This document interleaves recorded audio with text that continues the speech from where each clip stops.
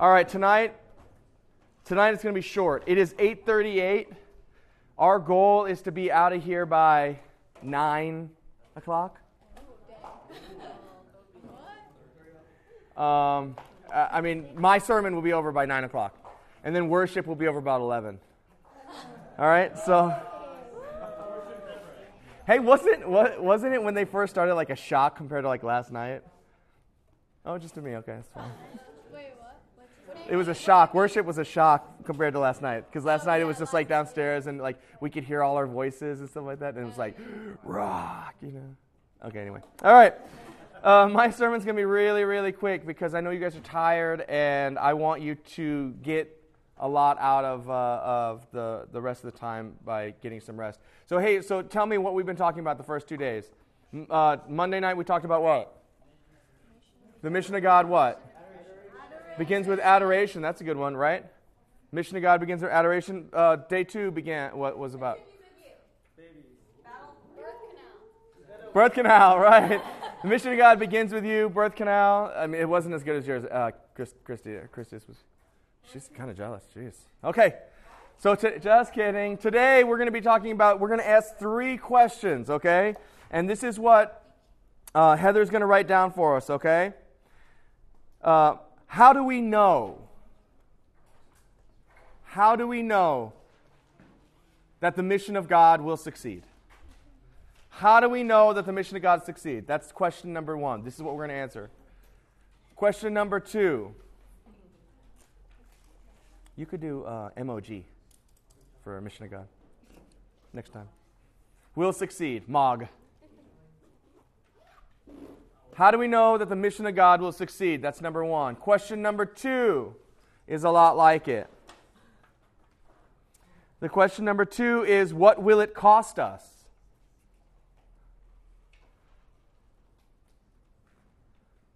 What will it cost us as Christians, as the church?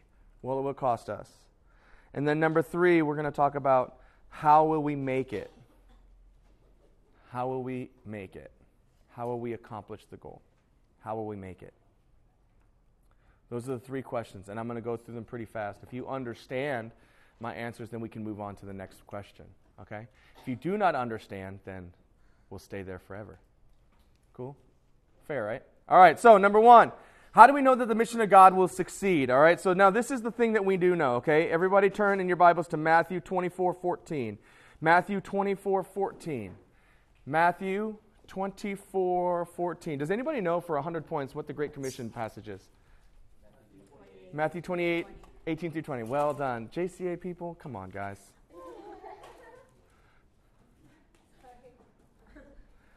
But this one is Matthew 24:14. This is very, very important because this tells us a lot of information. Can somebody read it for us? Matthew 24:14. Can somebody read this for us? Sing? All right, with a loud voice. And this gospel of the kingdom will be proclaimed throughout the whole world as a testimony to all nations, and then the end will come. So what has to happen before the end will come?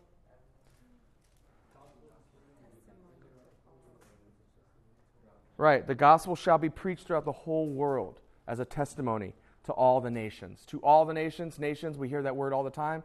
These past couple days, what does that word mean? Anybody know the Greek? Ethne. Nice, Jasmine. Jasmine, you get 500 points for that. All right, ethne. We're not talking about people groups. We're talking about languages, cultures, worldviews, right? Right? So, whenever the gospel is preached to the whole world as a testimony to the entire earth, every people group, then the end will come. Okay? Then the end will come. All right, so how do we know? How do we know that the mission of God will be accomplished? Number 1, Jesus never lies. That's a pretty good one, right? But I do have a scripture to back it up. Jesus never lies. Matthew 24:14. Sorry. That was not it, okay?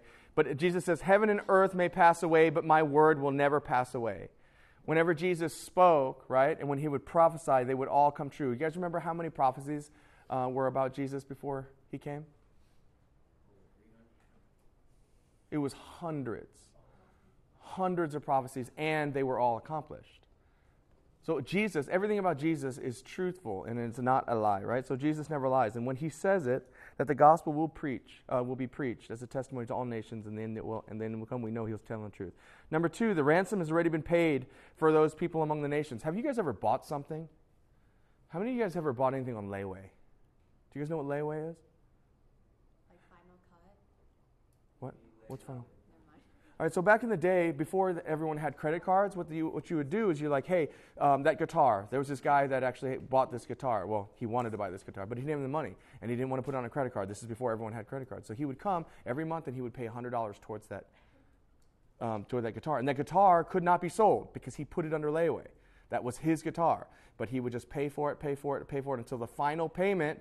Then they would hand him the guitar, and he would take it home. Like on hold? Right, kind of like on hold. That's layaway.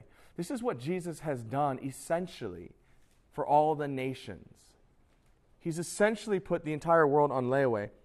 He's paid the price. He is going to pick up that item. He's going to pick up the souls. Does that make sense? You don't pay for something and not use it, not take it. You don't just leave it at the store, right? It's like Chris buying a bunch of groceries and then just leaving it there. Right? Right?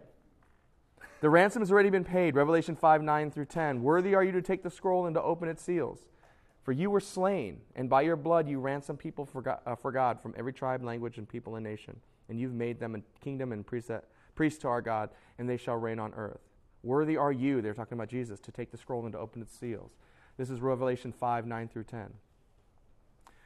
Something about church history that we see that is quite inspirational is something like the Moravians. How many of you guys ever heard the story of the Moravians? 5:9 through 10, yeah. The Moravians. They were a people group in Europe, right? And this is the group of people that literally sold themselves into slavery. Have you heard? I've told you that some of this story once before. You guys remember it? They literally sold themselves into slavery so that they could preach the gospel wherever they were taken by their captives. That's like the worst kind of missions I've ever heard in my life. But the nice thing is you don't have to raise support. You just become a slave and you can preach the gospel wherever you went.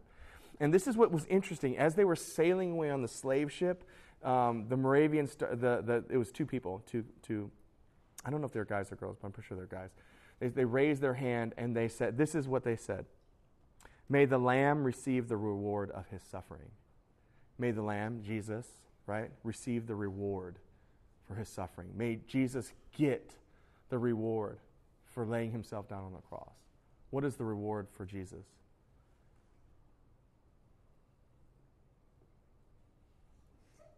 What is the reward? Well, Christians, yeah, but even bigger than that. Grace? What'd you say? Huh? Louder? With confidence? What?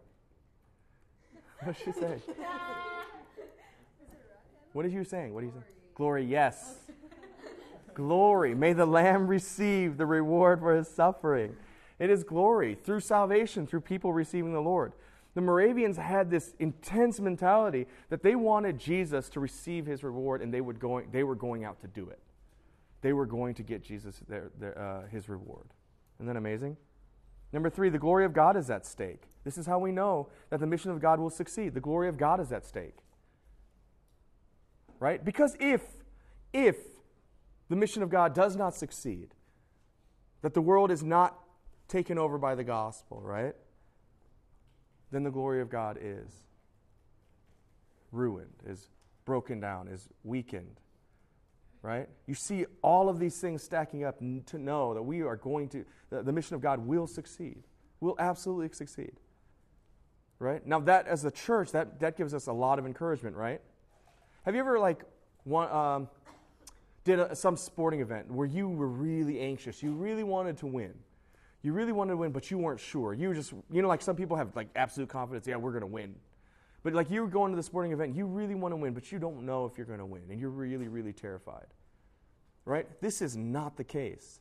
For us, we know that we are going to win. In fact, Jesus has won already. Right? It's just a matter of playing the game. We got to play the game. You get it? And then number 4, God is sovereign. God is in control. Right? We oftentimes think, and this is part of why adoration is so important, We oftentimes think that God is not in control. We think God is weak. We think God is smaller than our problems. Right? How many times do we feel that? How many times have you had some major problem in your life and instead of turning to God, you turn to your friend? Or you turn to a parent? Or you ignore it? Like you just feel totally hopeless and despairing because you have this big problem, but God does not come up on your radar. You don't think, oh, God can handle this for me. I don't trust God to do that. You might not say it in those words, but in your behavior you do. But God is absolutely in control. That's partly why I've been ranting and raving for these past couple of weeks about how oftentimes we are terrified as Christians. The church is terrified about Muslims, LGBT, the liberals are coming. Right? We have all these fearful ideas. But the fact of the matter is God is in control. God is totally in control. And that doesn't necessarily mean everything goes our way at that moment. Right? We know this. Life is real. Life is hard. God allows certain things to happen in our life, but He always redeems those things. How many times in my life have I found that the things that have broken me down have actually brought me close to the Lord and has actually helped me to minister to others and have deep compassion for others? Right? All right, so what will it cost us? Number 2, what will it cost us? Now this is the part that's depressing. The cost is suffering. For the mission of God to be accomplished, the cost is suffering. Now, obviously, there is a degree, right? There is a scale of suffering where people are laying down their lives in front of ISIS, killing them because they're Christians and they won't recant, right? That is obviously an extreme level of suffering. I can give you story after story. There was this one in the 1500s when all these missionaries were going over to Japan. And the Japanese emperor at that time decided, nope, we are no longer, this is dangerous. The Christian message is too dangerous. So they stomped it out. And on one occasion, what they did was in low tide, they put all these posts in the ground and they crucified 70 Christians upside down. And so their heads were touching the sand upside down. Right? Can you imagine this? This is during low tide. And there were children next to their mothers, next to their fathers. And the tide came in, they began to drown. And they died that way because they were Christians and they refused to recant. Recant means turn away from their faith. The entire all the history books are filled with instances like this. You guys remember the Colosseum, Roman Colosseum, during Nero's time? There would be people that would just stand, including children, women and children. They wanted the men to fight other soldiers or gladiators, right? But the women they would put in, and they would be stripped naked to embarrass them, to humiliate them. And they would put them in the middle of the Colosseum, and they would take these lions that were really agitated and haven't been fed for days and days and days. And they would let them loose. And these lions would literally rip apart children and women. And these women would link arms, and they would begin to sing praises to God. In the middle of this Roman auditorium, as everyone began to scream in celebration that these Christians were being ripped apart. I can tell you countless stories of these kind of things. All the apostles, Jesus' disciples. But there is a different levels of suffering. For you guys, right? For you guys, what if we start ministering to the kids over in Massasoit, right? And they come over, right? And they steal one of your iPhones, like that happened to Fish. Fish has no money. Fish is working really, really hard. His parents, they support him a little bit, but he's trying to get on his feet. He's trying to follow Jesus. Right? And I'm telling him about ministering to people, like to reach out to kids, and he wants to, and he's trying, and he loves sports, and so he was trying to play basketball with the neighborhood kids, and that Sunday, somebody stole his iPhone while he was playing basketball with those kids. And it was the iPhone 6, and he didn't have any money to buy another one. Right? That's suffering. Minuk, his wallet was stolen. They threw the wallet into the bathroom, and they took $40, and those were for bills. It wasn't just for spending money, right? They were bills that he was going to use them for. Right? What if they came up here and my guitar is $3,000? That's how much my guitar cost. What if they came up and stole my guitar? Right? That's a certain level of suffering. What if some of these kids that we're trying to minister to got in a fight with, like Sang or Kyung? Right? You have all these different levels of suffering that will start entering your life. when you take a stand, when you start following the Lord, when you try to start living for the mission of God, these levels of suffering will come. And there's a lot of theologians that believe that in the United States, more and more of this suffering will come. I've read a bunch of Facebook posts about how pastors are resigning because they don't want to marry a gay couple. And they don't want to be forced to do it. And they don't want to be sued, so they, lose their home or retirement or whatever, It's the level of suffering. I guess the question you have to ask yourself is it worth it? Is the suffering worth it? Is me losing my guitar worth it? If someone might come to know the Lord. If a revival hits because somebody losing their phone and continuing to minister no matter what. Or even worse, somebody losing their life. The Charleston thing where that guy shot up that Bible study? People were criticizing them. Criticizing the victims' families. They were criticizing the victims' families. You know why? I read an editorial piece on this. They said the family forgave too quickly. Because this family, these Christian families, right, loves Jesus. This white dude comes in who hates black people and starts shooting up the Bible study, similarly executing. He said that what he said it looked like was people were lining up to get shot. He was just executing all these people, and then they come out, and instead of Charleston, South Carolina, found it, instead of Charleston rioting, right, people started having prayer vigils all across the city, filling up, right? And then the families came out with a statement, I forgive them. I forgive this guy. Right?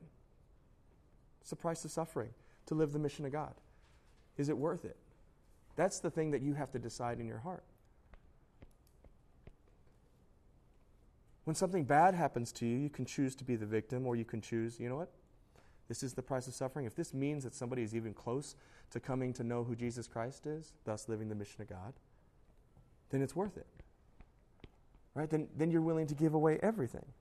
None of the things matter. Does that make sense?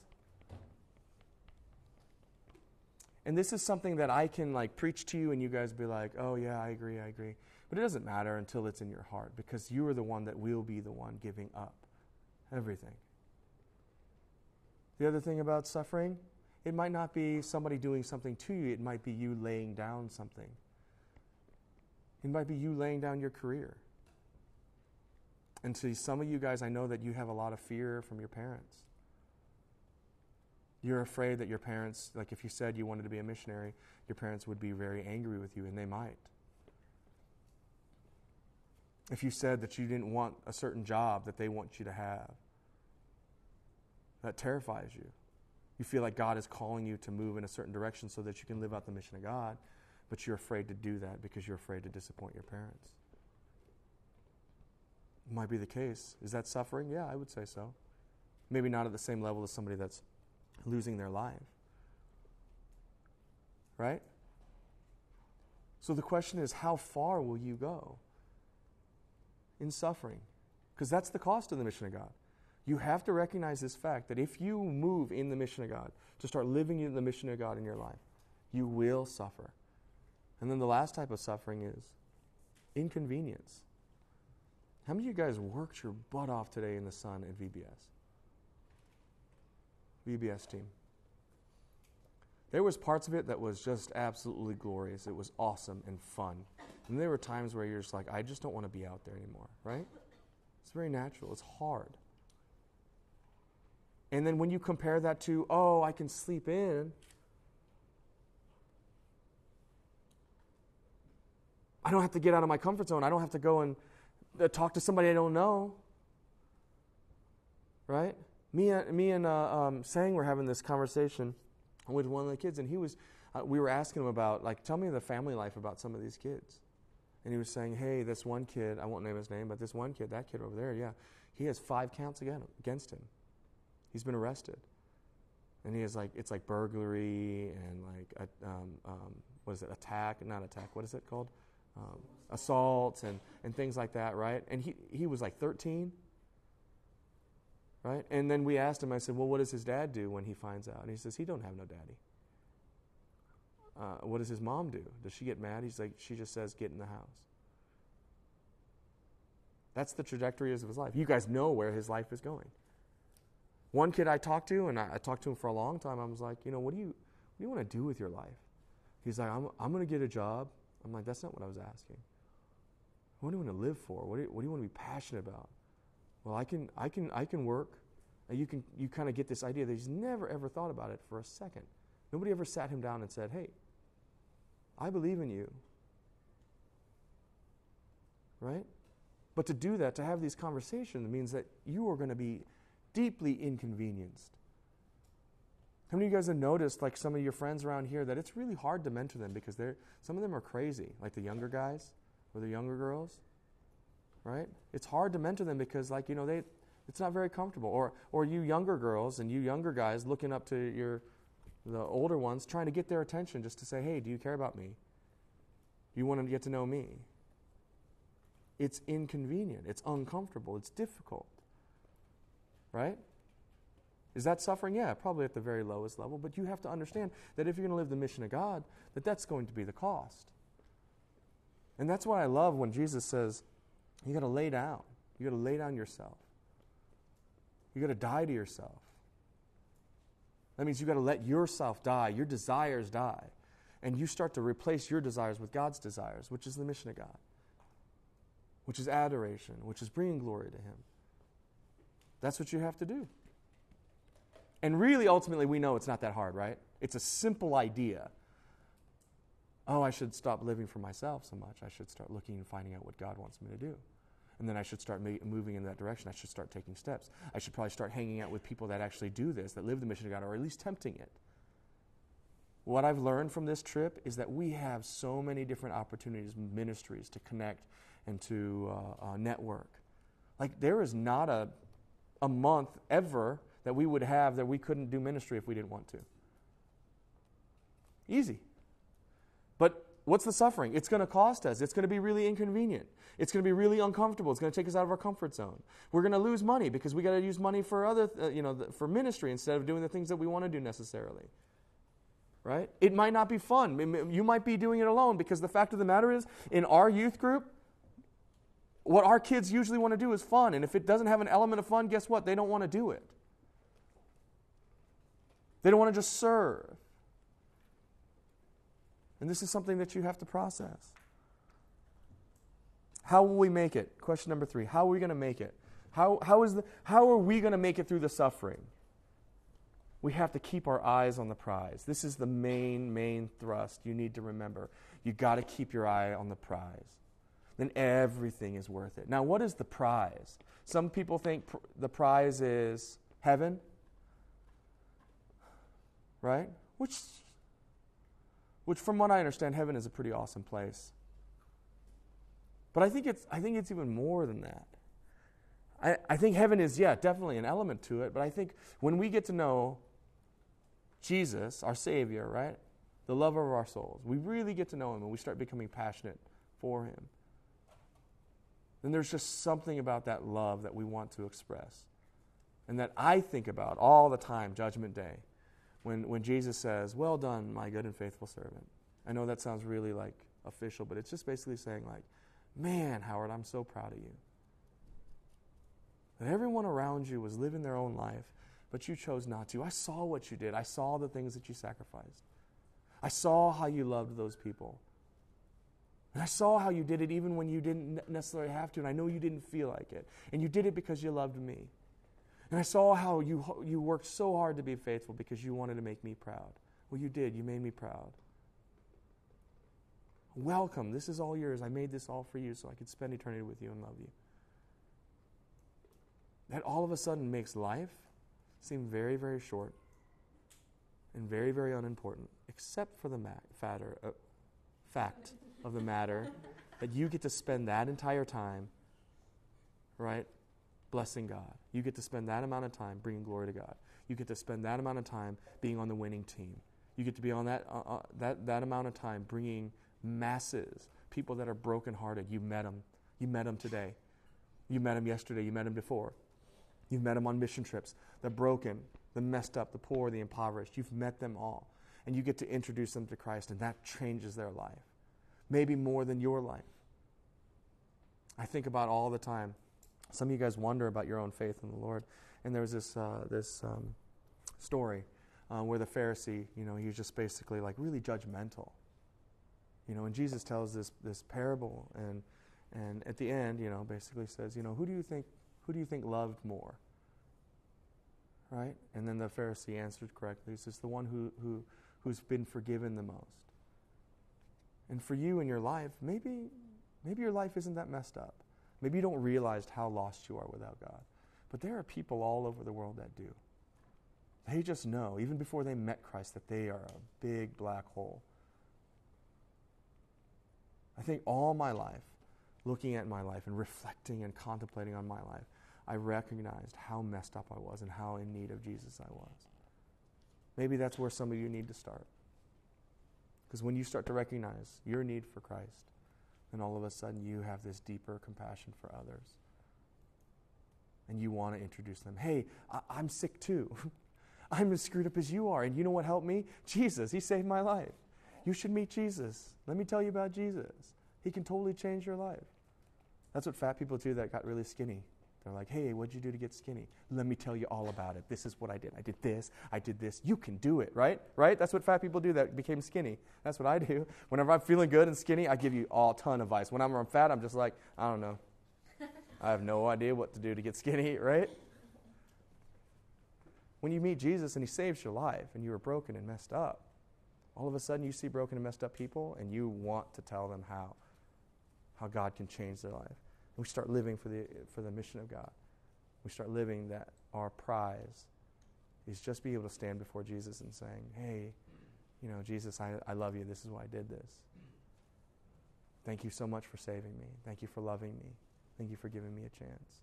Thank you for helping me to bring other people to you. Look at your life now. Are your video games worth it? Are your shopping worth it? Is your dreams of your career worth it?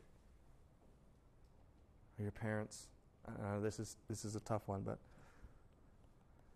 is your relationship, like living exactly the way your parents want you to live? Is it worth it? There's this one passage that makes me uncomfortable as a youth pastor. But it says Matthew 10:34 through 39. You can write this down. Matthew 10:34 through 39. Do not think that I have come to bring peace to the earth. This is Jesus speaking. He did not come to bring peace. I have not come to bring peace, but a sword. For I have come to set a man against his father, and a daughter against her mother, and a daughter-in-law against her mother-in-law, and a person's enemies will be those of his own household. Whoever loves father or mother more than me is not worthy of me, and whoever loves son or daughter more than me is not worthy of me. And whoever does not take his cross and follow me is not worthy of me. Whoever finds his life will lose it, and whoever loses his life for my sake will find it. That doesn't mean you should go hate your moms and dads, especially if you have a bad relationship with them already, because I know how teenagers are. But it is saying, Jesus is saying that there is nothing in this life that is more valuable than your relationship with Christ and what He's called you to do. There's nothing. There's no trade that's more. Right? And I'm not going to convince you by saying, hey, if you follow Jesus, your life is going to be wonderful. Right? Your marriages it'll still take a lot of work. Your relationship with your kids, your fear, your insecurity, your intimidation, right? The sins that you struggle with, maybe your addictions, you will still deal with those things. But our hope when we start placing Him in Christ, it shifts everything. And everything has a purpose. And everything can draw us closer to Him and to help us draw others closer to Him, right? This is the mission of God. Tomorrow we're not going to have a service as far as like a teaching. I think you guys have learned a lot. I think. Hopefully you guys have had some time to process. But tomorrow, whenever we have the chapel time, we're going to give you a chance to process, to spend time praying, to spend time committing. Again, I'm not a big, I'm going to make you emotionally weak so that you'll make this deep commitment to missions for the rest of your life. That's not what I'm interested in. What I want is you to process, to pray, to ask the Lord, right? And to make a commitment with your heart, with your mind, right? Determined to follow Christ in a deeper way, living for the mission of God, doing the things that you need to do, kind of like what we talked about yesterday, but more, right? Doing it from a heart of adoration. Yeah? That's what tomorrow is going to be about. can I get a word on what happened with Shania? Like, how's she feeling? Who went there? Are they gonna let her? Are they gonna let her go? Okay, so what's up? She's gonna come here. Yeah. She doesn't want to stay in her bed. Oh, okay. Yeah, but All they're right. gonna ask the doctors first. Okay, and her mom's okay with that? Yeah. Her mom straight there. Yeah, her mom's talking about it. I love Shania. All right. So we're going to have some worship. I ended at 9:08, but I think that clock's wrong. It says 9:07. It's 9:07.